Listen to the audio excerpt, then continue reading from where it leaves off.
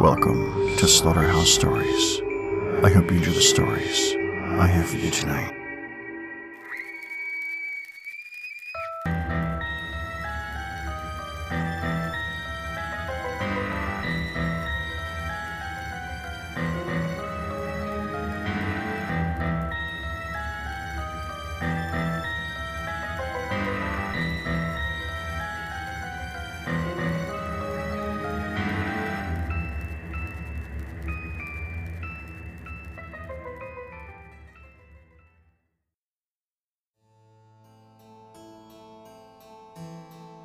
Hello to all you things that go bump in the night.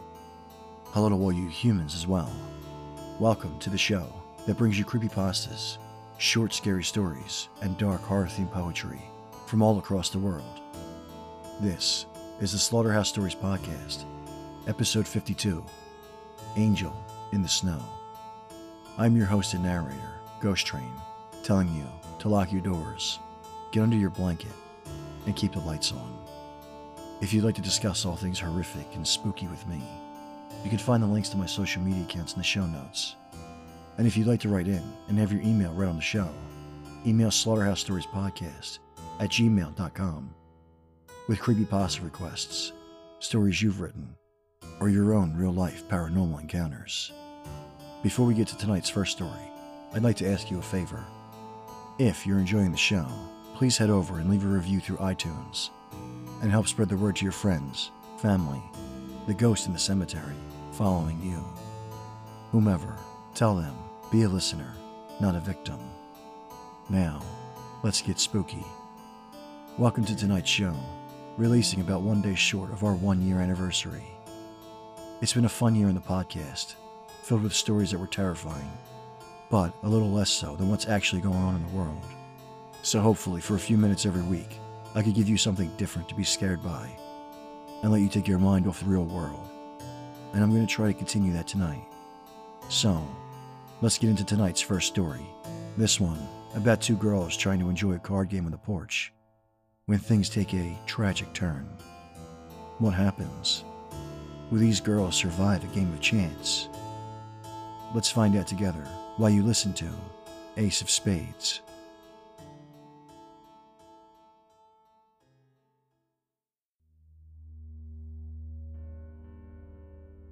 The Ace of Spades is known as the death card. Nobody knows why it became associated with death, but most cultures believe that the Ace of Spades is a bad omen. Two young girls, named Nicole and Tamara, were sitting in their backyard one evening. They were passing their time playing cards at the garden table.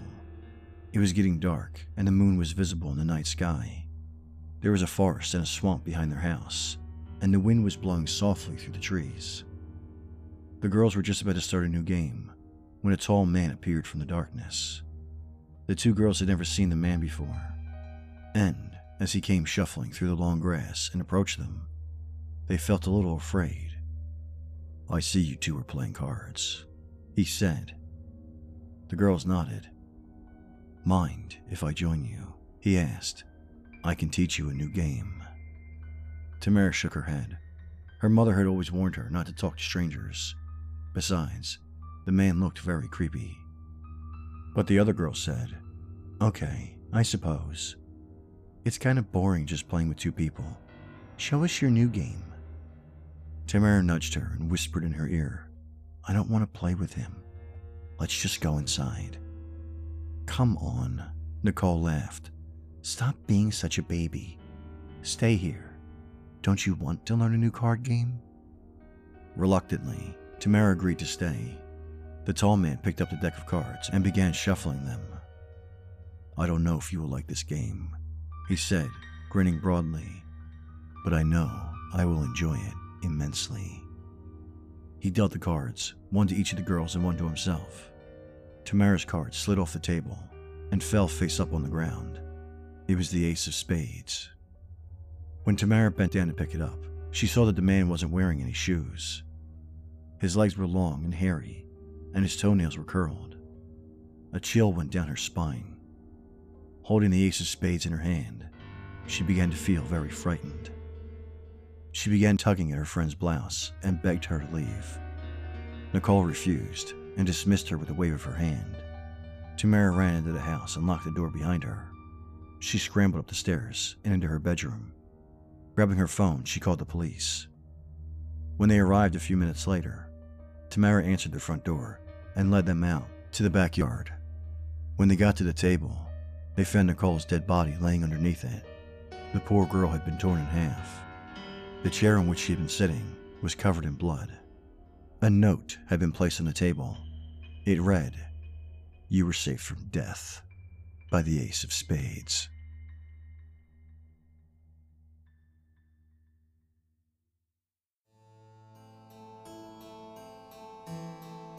Well, didn't you get lucky, human? That game of chance robbing the stranger of both his victims. Perhaps next time, there'll be better luck of the draw, and he'll get to claim both of them. Let's have a shuffle. Let's see what I get. Oh. Well, it's a good thing I'm already dead. While I continue dealing cards to see what fate awaits you humans, let's move to the next story of the night. This one, written by Spirit Voices, is a letter from a very special creature to a very special little boy, talking about the past and the present and what the future could hold. Settle in and relax while you listen to Dear Theodore.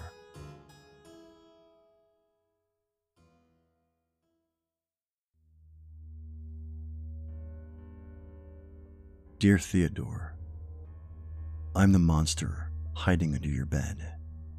Personally, I think monster is a bit of a harsh word, but that's what you call me, so that's what I choose to go by. To make it clear though, I go by many names beyond you. Night Stalker is one. The Shadow Man is another. I think I also may have accidentally started a few legends without meaning to. Would you believe that Bigfoot may have just been me taking a stroll through the woods? Truly, depending on who sees me, any human can imagine something different. So far, I like your imagination the best. As I'm writing this, you're 6 years old. For all 6, I've been under your bed. I followed you from the NICU and listened to your crying all the way home from the hospital. I admit that the crib was harder to squeeze myself under, but I managed. I'm grateful you've since upgraded to a big boy bed. It's a lot easier on my back. As you've grown, you leave the house more and more. I'd forgotten that children go to school so young until I heard you return, excitedly rambling to your ignorant parents about the things you'd learned. Mrs. Thomas sounds so nice from what you say. I approve of her, for now. Anyone can sound nice coming from you though, because you tend to see the best in people. It's a quality that gives me hope. This world needs more people with infinite optimism like yours. And you can quote the big scary night monster on that. You even try to find good things in me.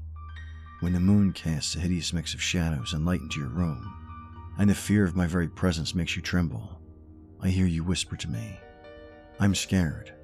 Are you scared too?" It's clear that you don't know who you're talking to. To you, I am nothing but a nameless creature, with no aim or purpose, just an undetermined maliciousness. You don't even seem to know what I would hypothetically do to you, should you fall asleep while I'm around. In the daytime, you think you're safe from me. Do you think shadows simply disappear, little one? If I wanted to hurt you, I would. You drew me once when you were 4. The crumpled paper ended up under the bed with me. You've never truly seen me, and your art skills were underdeveloped to say the least, so of course there were a few inconsistencies. Your illustration depicted a haphazard gray scribble with pointed teeth and horns, and too many claws to count, almost like a sickly demonic porcupine. I couldn't help but be amused by what I saw. I won't say you were completely wrong. I suppose I mention all this because I know you know nothing about me, but I know so much about you. In fact, I'd like to think that I know you better than you know yourself.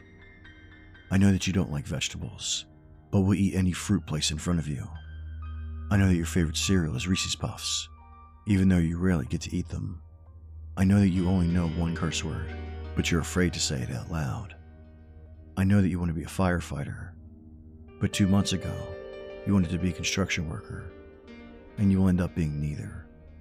I know the names of all your friends, and which ones will turn out to betray you in the future. I know the names of your first and second girlfriends, and your first and only boyfriend. I know you love your parents, even though they hurt you. I know the age at which you'll die. I also know how to stop it. Though I do know a lot of things, I'm not sure when this letter will reach you. In fact, I'm not sure you will ever read it. I wish I could say that I was positive you'd understand why I'm about to do what I plan to do, and that you'd support my decision when you grow older. But the truth is, I don't know if you ever will. The only thing I'm 100% clear on is that I won't regret doing what I'll do to them. They deserve the punishment they'll receive. Because at night, when the tree branches look like giant claws at your window, and the darkness seems to be moving in closer, I know it's not me you're truly afraid of. Deep inside, in a place your mind cannot yet access, you're afraid of your parents. I'm scared. Are you scared too? You ask the question, not over the sounds of me, but over them. They fight and spat like wild animals, a never-ending cyclone of neglect and anger. You have no idea how they act when you're gone, flourishing in the temporary safety that classroom brings you. You cannot yet fathom the amount of pain they will bring you. When they realize you become too old to coddle, and just old enough to treat you like they treat each other. You'd be so good without them, much better off, I assure you. It'll hurt for a while, but you're still so young. The pain will fade, and then you'll be free. Free from their chaos and self-destruction and abuse. You'll be able to live the life you want, with no one to hold you back. One day, if you read this, you'll understand why I took them away from you. And I hope then that you'll thank me. I hope the nightmares of your parents' blood will slowly fade into a background hum, replaced by that endless optimism I know you hold so close. And when that day comes, I hope you realize that I care for you more than they ever did. Eternally yours, the monster still under your bed.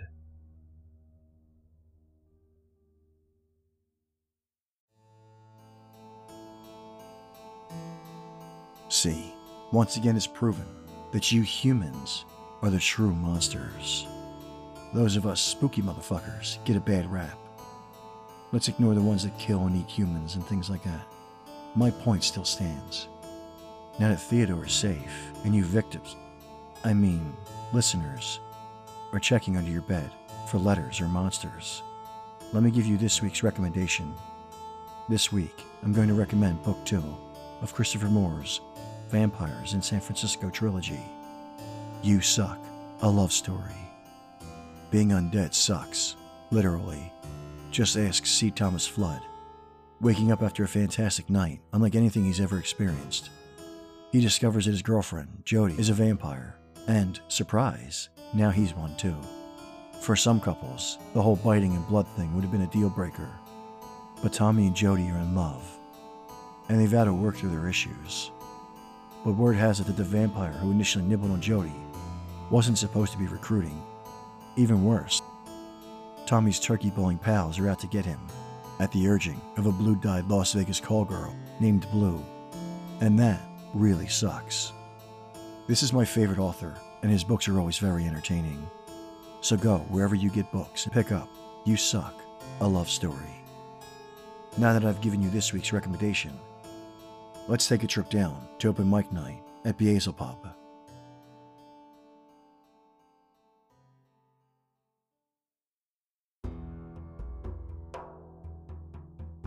Welcome, fiends, to open mic night at Beelzebub, where we invite you to sit right here and go into the more poetic side of fear.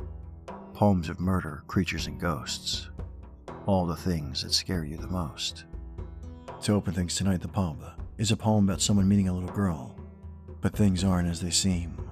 And the last poem of the night, by Zelrog T. Apocalypse, is an ode to the things that go bump in the night, to the cryptids, to the spooky. Lean back, close your eyes, let the rhymes carry you to another realm, and enjoy May I Sit Here and Pale Walkers.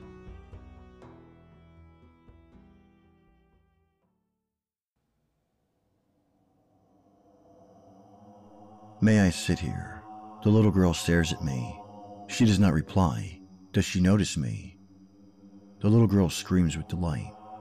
What does she want? The little girl is crawling towards me. Her eyes are an innocent gray. Her hair is as black as the shadows. Her dress is as blue as the sky. Her body seems frail. The little girl is walking towards me. She licks her lips. She stares into my eyes. My body is frozen with fear. The little thing is running towards me. My screams of terror will not be heard. Maybe it was just a dream. I awake on what seems to be a bench. But why can't I open my eyes?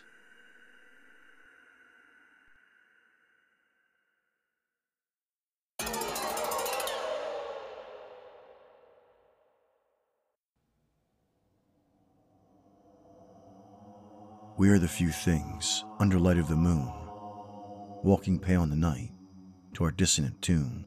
Be us one, be us many, our pace shall not yield, lest the break of the dawn arrive soon. We are who walk without reason or rhyme, without purpose or fear, to the temple bells chime. We are children of night, and forever shall be, as we've been since the dawn of our time. We are who thrive near fear and regret, paranoia and loss, and anxiety wet, at petitious thoughts of what's promised to come, at the moment your precious sun's set. We are the many and we are the one. We are darkness incarnate, what daywalkers shun. We are brokers of fright, but don't misunderstand. What we do only for fun. We are not evil, and we are not good. We do only as night has commanded we should. We are children of night, denizens of the dark, acting only as denizens would. We've none the fears that bind daywalkers so, for a pale walker's kin are your objects of woe. A befriender of slender, caretaker to rake, for if one's a pale walker, all know.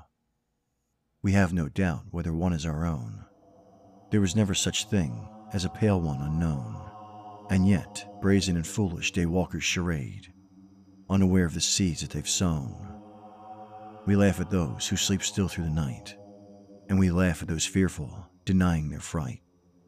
All those foolhardy souls taking light of our world find themselves in a miserable plight. There are none born pale walkers as we, but there's no great reward without greater a fee. We are children of night, and if such is your right, you yourself may a pale one be. We are the shadows that haunt people's dreams, and the feeling that tells you all's not as it seems. We are one, we are all, and despite what is said, we're the chosen few fate redeems. We are the primal, the soulful in part, and no walker of day shares our glorious art. Let them bask in their light, in their warmth, for you see, it is we, the more human at heart.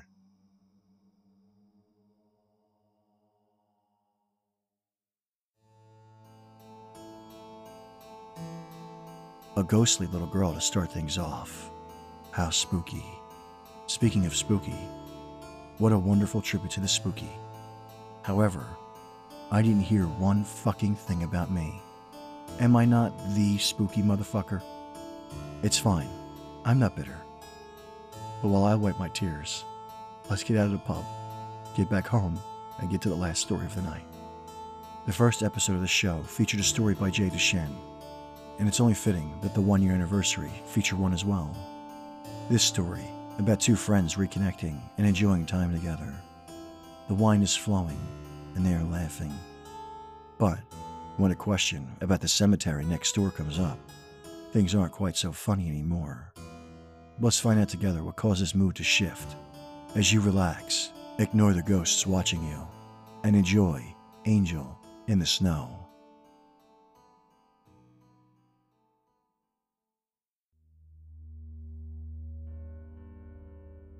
In college, I was a bit of a goth chick. Well, more than a bit. I was in it deep. Luckily, so was my roommate, Tara. We hit it off immediately, quickly discovering our shared love of all things dark and creepy. Music, TV shows, fashion, you name it. We called ourselves the Goth Girlies. No joke. It's a little cringy now, but we all do stupid things when we're young. Tara was my roommate throughout most of undergrad, and we kept in touch after graduation, watching each other's lives unfold, mostly via social media. Just last summer, Tara bought a house right next to a cemetery. I was absolutely ecstatic for her. We always talked about how cool it would be to live in a quiet suburb next to a sprawling graveyard instead of the bustling gray metropolises we both come from. I was still hopelessly stuck in mine. The downside of being a working actress is a necessary evil that is city life. But Tara had finally managed to achieve her dream. I knew she would one day. Being the friend that she is, she was kind enough to invite me up for a visit. I wanted so badly to go, but that same summer, I was just about to embark on my first national tour, and so I had no choice but to refuse. That kept me busy all through that summer, and on into the fall and winter. That next spring, when it finally looked like the worst of the northern snows might be over, Tara extended the invitation one more time. This time, I was mercifully free to accept. "Oh my God," I said when I first arrived. The place was even more spectacular than the pictures on Facebook had led me to believe. It was straight out of a Gothic novel. Investment banking is really working out for you, isn't it? She blushed and rolled her eyes. "Shut up and come here, you," she said as she threw her arms around me and squeezed. It was nice to hug an old friend. Her little dog, Mocha, who up to this point had been sitting by very quietly and obediently, suddenly decided I was a bit too close to his mama and began pawing lightly at my leg. I laughed and knelt down to give him some well-deserved scratches. These seemed to satisfy him, and he graciously left us girls to our conversation. "So," I said, once the wine had been poured, "I'm sure you know what I'm curious about." "What?" Tara asked, seeming genuine in her curiosity.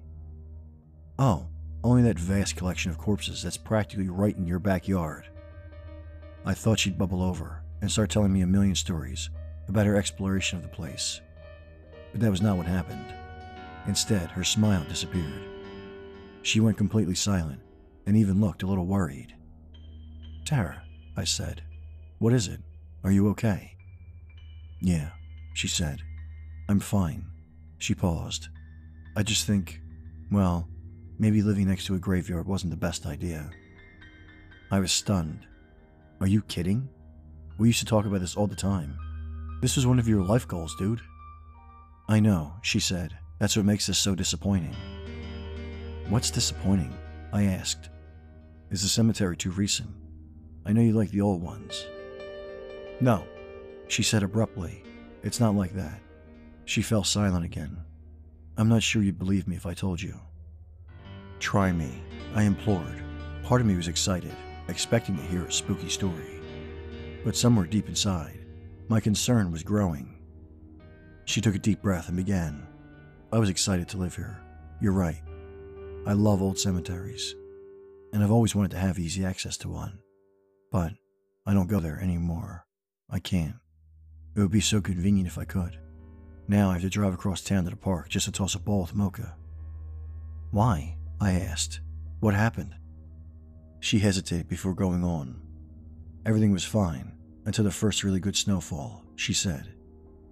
"Back then, yeah, I would just take Mocha over to the cemetery for his walks and to run around.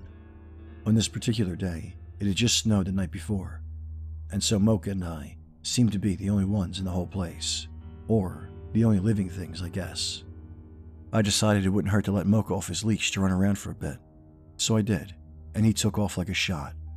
I could barely keep up with him. It was like he was hot on the trail of something. Finally, he stopped long enough for me to catch up with him. But where he stopped, he had gone right up to a particular grave. It was a child's grave, a little girl. Emily, I think her name was. I don't remember the dates, but she died sometime in the late 1800s. She was only 6 or 7. Her tombstone was one of the nicer ones, one of those obelisk-style tombstones, with a beautiful little angel standing right on top of it, with its arms outstretched. I remember thinking it was funny that the snow had piled up just right on the angel's head, and it looked like it was wearing an elf's hat or something. She smiled at the memory. I snorted slightly, picturing the sight for myself. As she slipped back into the story, her smile faded once again. and Mocha had gone right up to this tombstone and was sniffing around at the ground right in front of it. It was then that I noticed that someone made a snow angel right there on top of the grave. It looked relatively small, child-sized, and it was fresh. It had obviously been made sometime after the snow stopped falling, because I could see the dead grass poking through. She looked at me, her eyes wide and bewildered. Through my wine-induced haze, I thought I saw her tremble slightly. "Well, that actually sounds sweet," I said, attempting both to comfort her and urge her on. "I thought so too at first," she said. But then I realized something. She paused once again. The only footprints leading up to the grave were mine and Mocha's, and there were none leading away. If there was any doubt before, she was definitely trembling now. Whoever made the snow angel hadn't left any.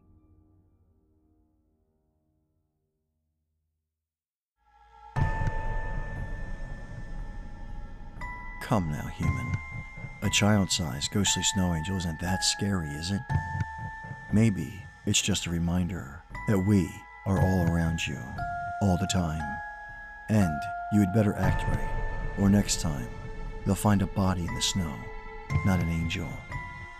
But now, I believe it is enough scares for this week.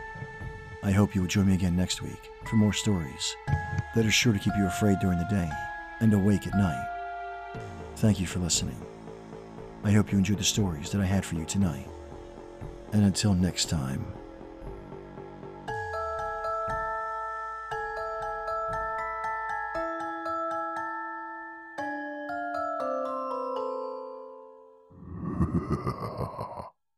Stay spooky.